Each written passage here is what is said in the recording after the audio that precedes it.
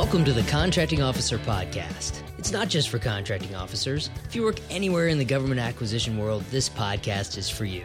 Today's episode is part 2 in our series about how industry qualifies opportunities and determines whether or not to bid. This podcast is brought to you by Skyway Acquisition. If you're frustrated with your progress in the government market, Skyway's team of former contracting officers can help you move faster, win more contracts, and manage the contracts you have more effectively. Go to AskSkyway.com to schedule a time to learn more, because nobody likes losing. Okay, now part 2 of qualifying opportunities. In the government market, the opportunities are boundless, and even the targeted ones. It can be overwhelming. The image that I get from one of my customers, he said, I feel like I'm sitting on a dinghy in a wide open ocean. And that gives you a real perspective on how people feel when there's so many opportunities. We've talked about targeting a lot. After we target, we have to qualify opportunities. We talked about the first part of qualifying in episode 182, and we talked about the relationships part of qualifying opportunities. In this episode, we're going to talk about how to qualify in terms of your response, your capability to respond. Remember in the last episode, we introduced the 4 R's of qualifying: relationship, response, that's today's, resources, and revenue. This is an area, as a contracting officer, again, I thought people just had it figured out. I thought they understood when I posted something, they'd all just find it and they would have no trouble responding. And only people that could truly win were going to respond, right? Exactly. This is an area people struggle with. Before we try to help people with their struggles, let's stop and say thanks. The struggle is real. Sorry, I couldn't resist. I say thanks this week to Angelina Gibson from Surefire. She's a contracts manager out in Orange County, California, which is other side of the U.S. for us. Thanks, Angelina. She scheduled a podcast feedback session, and she gave me some really great and candid feedback on what we've been doing well and not so well for the last 3 years. And she's making our podcast better. So thanks for all that feedback and for liking and sharing our content on LinkedIn. Thanks, Angelina. Okay, back to qualifying. Qualifying comes after targeting. Targeting is step 1, and we talked about targeting in a whole bunch of different episodes. Targeting is all about finding your reachable market, which is everything you could do, your target market, everything you should do, and your weight class is everything you actually can do. So now that you know you can do it, you've gotten through those 3 steps, you have to qualify. And our Skyway customers use the RFP score, which is a tool that we created based on FAR 7.105, which is the contents of a written acquisition plan. And we'll cover a few more of the questions that are in that tool in this episode. Since you jumped right into a FAR reference, we will officially declare this to be FAR time. We still need a jingle for that. I know. FAR 7.105 is contents of a written acquisition plan, and it states that the plan must address all technical, business management, and other significant considerations that will control the acquisition. It also says the specific contents of the plans will vary depending on nature, circumstances, and stage of the acquisition. The reason that's important is it's fine that the government is required by the FAR to go through these steps of acquisition planning. What falls apart is when those important nuggets of information are not shared with industry so that they also understand how the government intends to buy, what they intend to buy. This is the thinking part of the job. The contents and interpretation of that written plan is the thinking part of contract management, in this case, of understanding if you can respond properly. And if you share that information, you allow industry to qualify.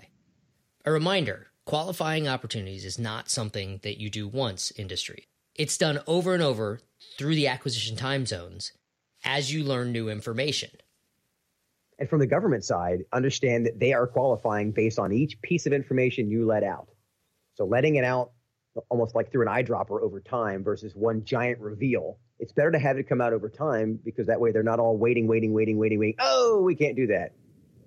That's where the frustration I used to get when somebody would call after the RFP came out, and I'd get a flurry of frustrated questions because there were things that they didn't know until that moment. Or you put a whole lot of planning into something that one little piece of it makes it unexecutable by industry.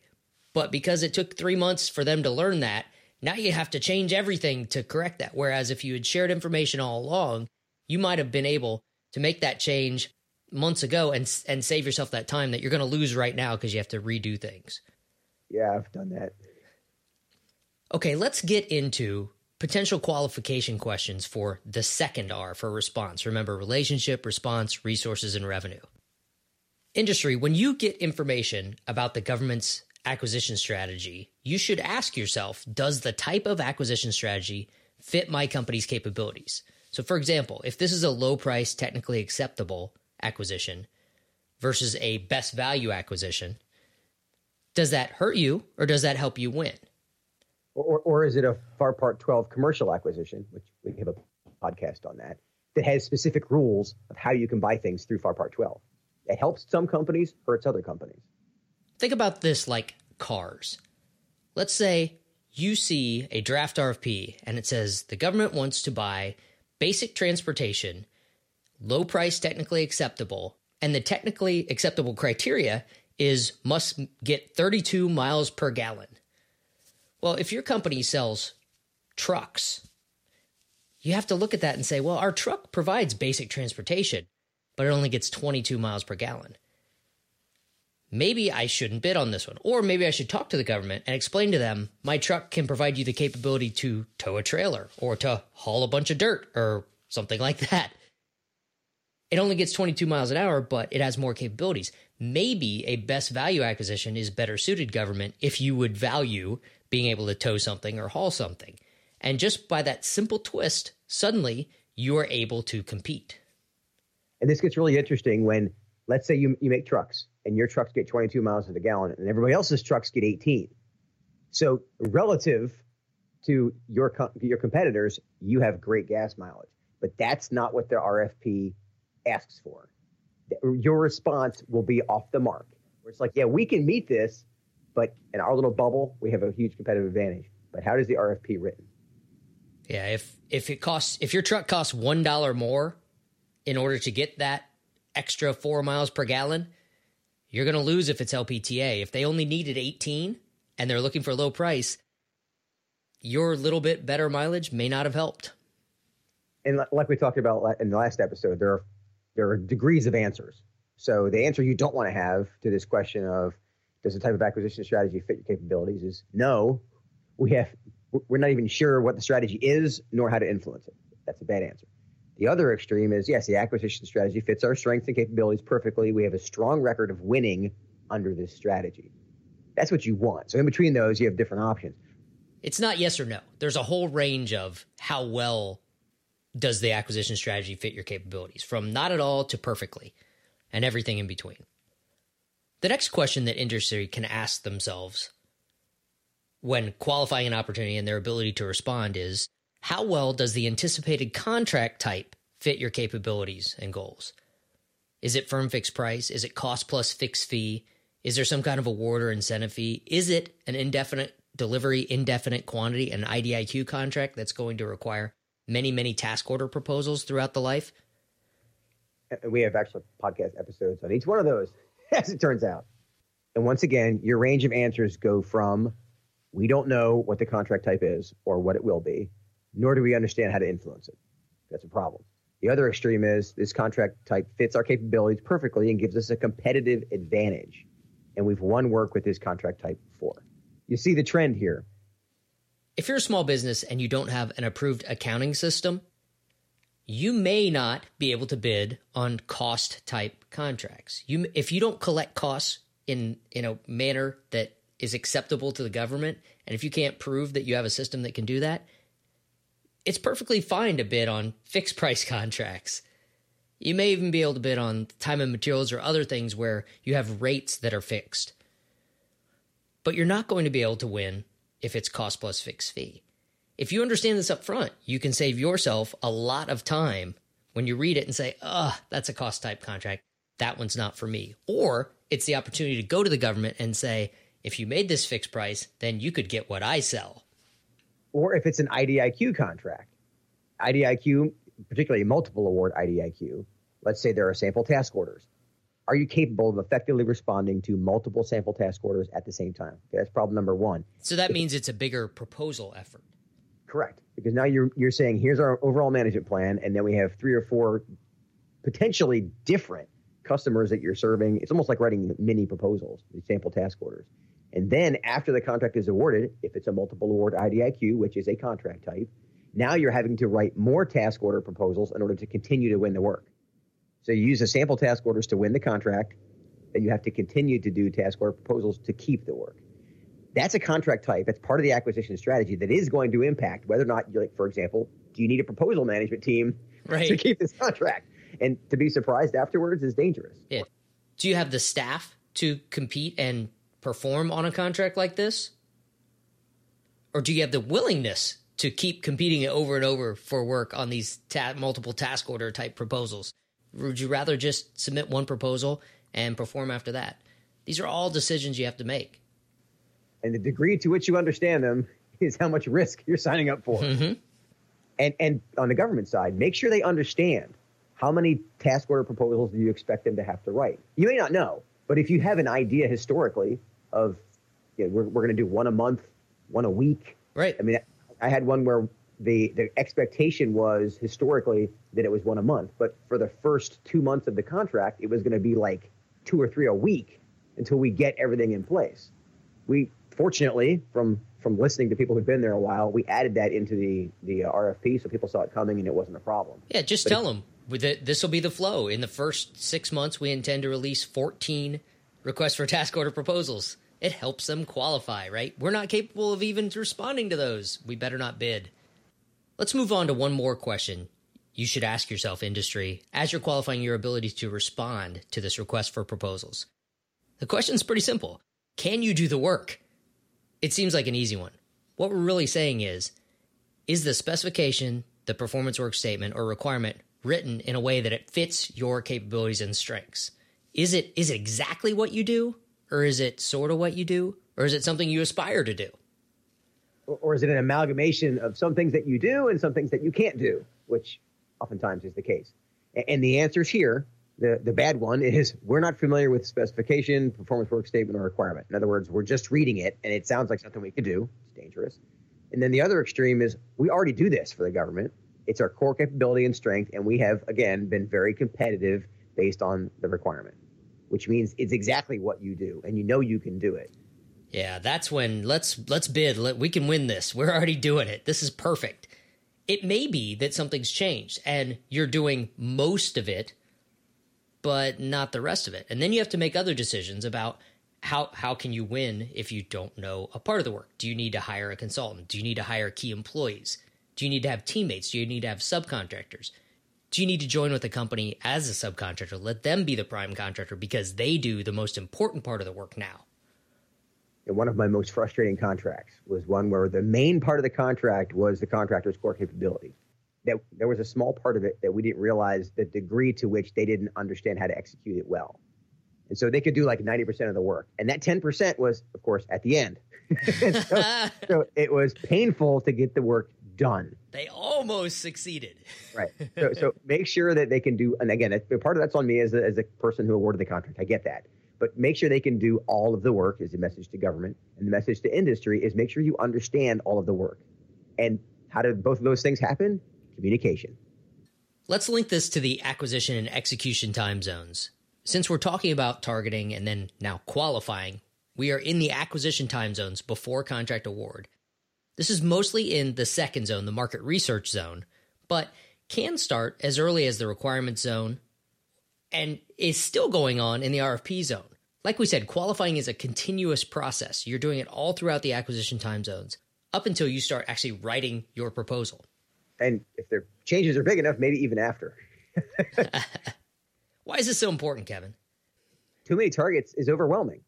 But the response is how contractors win each of those opportunities and how the government selects the winner. So the response is a critical piece in this. You have to ask yourself, is the government going to buy your product or service in a way that you can win? If they aren't, you either need to influence that so that they change the way they're going to buy, or you need to back out. Yeah, this is the next gate.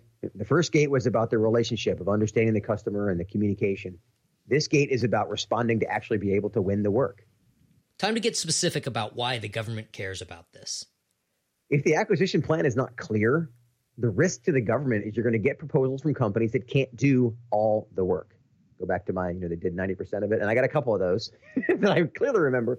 The acquisition plan can be clear, but if you don't communicate the nuances of your acquisition plan to industry, that's where the risk comes in. So, right, it has to be clear and it has to be communicated. It has to be clear to both parties, which it may be clear to us. Good point. It's clear to the lawyer, and it was clear to everybody who on the government side. And again, I'm raising my hand because I've done that. What do you mean? What do you mean you don't understand it? Well, they don't. That's the problem. Because what if we're using the wrong acquisition strategy compared to how industry sells? Right. You might have written the perfect acquisition plan, but if you don't actually ask industry, can you sell like this? Woohoo. And if you find that out when you drop the RFP, one time I did that. I learned that lesson really fast. But that's what happens, is we have to be talking. Because what we want is those 3 proposals. That's the magic number, right? We want such targeting and such qualification to get 3 proposals. Only 3 from the most qualified bidders that can most successfully satisfy your requirement. This happens sometimes when we bundle what are disparate, unrelated requirements into one big contract. And we don't realize that that's not how industry delivers normally. Right. Now they kludge together a team in order to satisfy these different things that don't really fit together very well. And if we find that out when we drop the RFP or in the RFI that comes out 2 weeks before the RFP drops, we lose a lot of time. For industry, we lose a lot of time and money if we're chasing opportunities that we can't win. So understanding how the government's going to buy is very important. You, industry, might have the technical capabilities to win a competition and still lose if the acquisition strategy and the contract type don't fit. If the government has decided that this is going to be a cost type contract and you don't have an accounting system that supports that, you can't win. Or if it's going to be a multiple award IDIQ contract and you're going to have to, be in a knife fight for every task order for the next 5 years and you don't have the staff for that, or like you said, the willingness yeah. there. You got to know that's the strategy that the government's going to execute. Yeah. What if you work really hard to win the IDIQ and don't really have the intention of going through that type of proposal activity over and over and over again? So you worked really hard to win a $0 contract and you can never win anything again because the real work comes with the task orders. And industry may be able to do some of the work, but can you do all of it? I mean, do you need teammates, or are you the prime now, or is the other company the sub, or do you have to go hire a consultant like you were talking about before? There are these pieces that you may have to fill in. Industry, if you run into a situation where you're reading a request for information or you're reading a draft RFP and you say, we could do this job if only. Well, what is that if only? If it's something that you can talk to the government about, talk to them, tell them, we could do this if only you change this one thing. Or we could do this if only we had a teammate that could fill that last 10% that you were talking about, Kevin. It's an important question that allows you to shape what was an unwinnable competition into a winnable competition. And government, be receptive to this if only. When they say, if only you change this to a small business set aside, we would be eligible. Answer that clearly, distinctly, and own it and say, we are not going to change that. That's how they qualify. We would wishy-wash. I remember a couple of times we were like, well, we could, and we'd make the decision, but then we'd wait 2 more weeks. Just put out one post on the FBO that says this will remain a full and open competition, period. That way it was asked and answered. That's one thing I figured out later in my career, is that they would ask a question, we would mull over it, and then we'd answer it, but we wouldn't answer it publicly. Right. Just put it out there and say this. Yeah. Great. Glad they asked that. Now we know what we have to do. So let's do that. But not share that you made a decision. Yeah. And it was one of those that's what I mean by letting on information through an eyedropper. That is one small piece, but that piece will disqualify a good chunk of, or qualify. Let's say you change the evaluation criteria to 35 miles per gallon or whatever it is. But it's okay to let them out in small doses. That's a critical part of communication that we can do much better at, just by being aware of it. We meaning both sides. Correct. All right, Kevin, I think that's it. So let's wrap this up today. On the government side, what if you were buying something in a way that's not how industry sells it? Communicate your strategy early and find that out. Because the sooner you find that out, the better the acquisition is going to be. Right. What if you're trying to buy via FAR Part 12 and exactly what you need doesn't qualify as a commercial item? If you say up front, we're going to use FAR Part 12, companies will tell you, I can't sell you this via FAR Part 12 acquisitions. and they're going to say why, and then you're going to copy and paste that into your documentation. Right. And then on the industry side, consider that what if your perfect customer doesn't buy the way that you sell? What if the acquisition strategy doesn't match how you want to be able to sell this, or how you have to be able to sell it to actually not lose money? All of those things, that's what this response is all about. This response section is all about your ability to qualify opportunities that you can win and then thrive after you win them. I'll wrap up by saying targeting is not enough. You may have narrowed things down to these are acquisitions that we can actually do. But if you don't qualify, if you don't ask these next series of questions, you may actually be able to do it, but still not be able to win. And to get help from our team with your targeting or qualifying, or to learn more about the RFP score, visit askskyway.com and schedule a time to talk to me. And with that, I'll talk to you later, Kevin. See you, Paul. Okay, thanks for joining us. If you enjoyed today's episode, the greatest compliment you could give us is to tell a friend about the podcast so we can all help make government contracts better, one contract at a time. We'll see you next week.